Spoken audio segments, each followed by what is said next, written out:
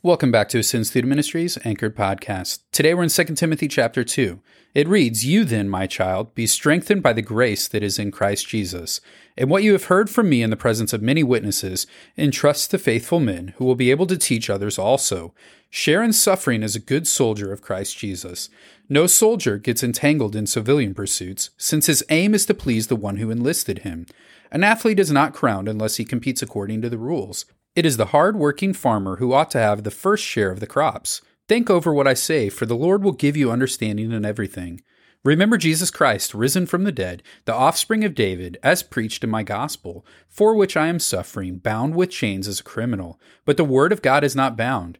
Therefore I endure everything for the sake of the elect, that they also may obtain the salvation that is in Christ Jesus with eternal glory. The saying is trustworthy, for if we have died with him, we will also live with him. If we endure, we will also reign with him. If we deny him, he also will deny us. If we are faithless, he remains faithful, for he cannot deny himself. Remind them of these things and charge them before God not to quarrel about words, which does no good, but only ruins the hearers. Do your best to present yourself to God as one approved, a worker who has no need to be ashamed, rightly handling the word of truth. But avoid irreverent babble, for it will lead people into more and more ungodliness, and their talk will spread like gangrene. Among them are Hymenaeus and Philetus, who have swerved from the truth, saying that the resurrection has already happened. They're upsetting the faith of some, but God's firm foundation stands, bearing this seal. The Lord knows those who are his, and let everyone who names the name of the Lord depart from iniquity. Now in a great house there are not only vessels of gold and silver, but also of wood and clay, some for honorable use, some for dishonorable. Therefore, if anyone cleanses himself from what is dishonorable, he will be a vessel for honorable use, set apart as holy, useful to the master of the house, ready for every good work. So flee youthful passions and pursue righteousness, faith, love, and peace, along with those who call on the Lord from a pure heart. Have nothing to do with foolish, ignorant controversies. You know that they breed quarrels. And the Lord's servant must not be quarrelsome, but be kind to everyone, able to teach, patiently enduring evil, correcting his opponents with gentleness. God may perhaps grant them repentance leading to a knowledge of the truth, and they may come to their senses and escape from the snare of the devil after being captured by him to do his will." As we jump in here to 2 Timothy chapter 2, we encounter a passage that is rich with images and pictures of what it looks like for a believer to be walking according to the calling that they have.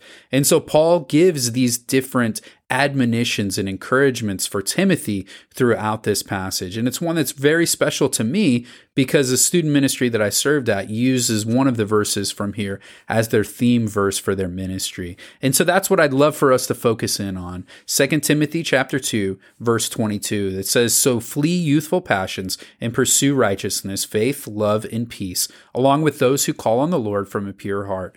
And as we developed this passage for them, we looked at the fact that this is a very appropriate pursuit for students. And so their ministry was called Pursuit Student Ministry. It actually still is called Pursuit Student Ministry, as they continue to challenge students to pursue the things of the Lord. And that pursuit also involves them putting off and then pursuing things. And so as you think about that, there's obviously a preparation that takes place for most activities that you do. If you're going to go on a run, you're going to prepare, you're going to do some stretching, you're going to do some different little agility things. You're going to make sure that you have the energy as far as the nutrients to be able to complete that task, especially if you're running a long distance. You're going to want to make sure that you've prepared for that. And so the preparation for the pursuit here in this verse is that they flee the youthful passions. And so the things that the world is pursuing that are not ending up in the actual end game of what they're trying to do are things that need to be set aside. Obviously, if you're going to run a race, you don't want to put your backpack on to run the race. You want to take your backpack off because you don't need the extra weight. You don't need the extra things that are going to hinder you from being able to accomplish your goal. So fleeing or setting aside the youthful passions that we have is the first step towards actually pursuing God. Then you're able to pursue righteousness because you've set aside the things that are hindering you from that. You've set aside the things that are clouding your vision, that are clouding your thoughts, that are keeping you from being able to see where you're supposed to be going. If you were here with us at Ascend Church this last Sunday, Pastor Jeff talked about the smoke that comes up from the pit and the way in which Satan is clouding our vision and making it so that we're not able to live and to see and to be the way we're supposed to be because of his efforts against us. And so after we've fled these youthful passions, we pursue righteousness, faith, love, and peace, along with those who call on the Lord from a pure heart. This is a huge verse that's talking about the fact that we're going to live in community with those who are desiring to make the same pursuit. It's much easier to do something when you have someone else to do it with you. It doesn't really matter even what that task is, but it's much easier to do difficult tasks when somebody else is there because they're there to encourage you.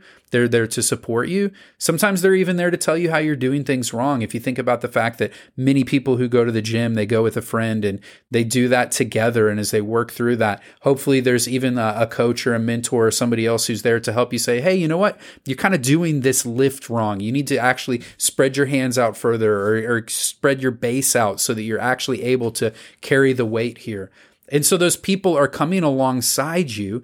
They're doing that out of the goodness of who they are, and they're helping you to reach the end goal of what you're trying to do.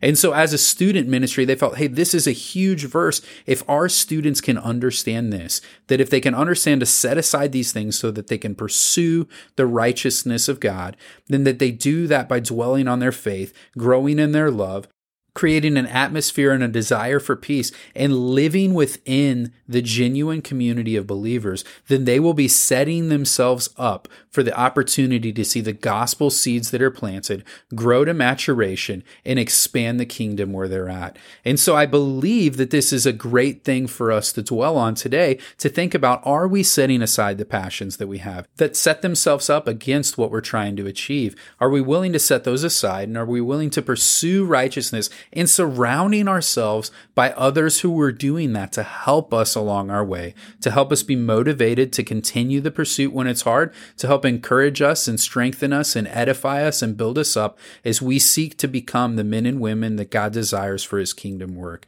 And so today, dwell on that, reflect on that, think about who those people are in your life that are helping you to live on mission for the Lord. As far as a question from this passage, I want us to focus back on verses 11 through 13. It's here that we have this trustworthy saying that has parallel thoughts that are broken up by the fourth thought. It says there, if we have died with him, we will also live with him. If we endure, he will also reign with us. If we deny him, he will also deny us. If we are faithless, he remains faithful, for he cannot deny himself. And it's kind of a confusing thing that's going on here, because as you walk through this, you see these parallel thoughts and you see, okay, if we do this, he does this. If we do this, he does this. If we do this, he does this. But the last one says, if we are faithless, he remains faithful. And some people could look at that and say, okay, if we lack our faith, he is going to continue to be who he is, and he's going to be able to do what he desires to do because of his faithfulness. And while that's true, I don't think that that's the point of this verse, because this verse is saying if we are faithless in terms of if we are lacking faith, then we're going to understand that he is going to be remaining faithful to judge us for what is there. Because we need to look at the context of what's going on here. The context sets up the fact that Paul is talking about his imprisonment for the gospel. In verse 10, therefore I endure everything for the sake of the elect, that they also may obtain the salvation that is in Christ Jesus with eternal glory. So the focus here is on salvific work of God. This phrase in this passage is actually extending its teaching on that. If we lack faith, he remains faithful to bring about judgment. He remains faithful if we have faith to allow us to have that salvation that is there. So our faith determines our salvation, and our lack of faith determines our judgment. And so while we might be tempted to look at this verse and say, hey, if we're faithless, God's going to be faithful. That's a great promise of the scriptures, but that's not what this teaching is focused on. We have to see that it's further explaining and developing the thought that was present in verse 10. And so if we pull verses out of their context, we're in danger of making them say the things that we want them to say rather than what they intended for the original audience and for us as well. And so while the truth this time can be found in other scriptures, we can dwell on the faithfulness of God. We need to understand that the faithlessness that's focused on here is actually the lack of our salvific beliefs that lead to our judgment, which is why he cannot deny himself but continues to judge and to be who he is, because he upholds the standard of righteousness in life. So as you walk through this passage, there's other questions that you could have.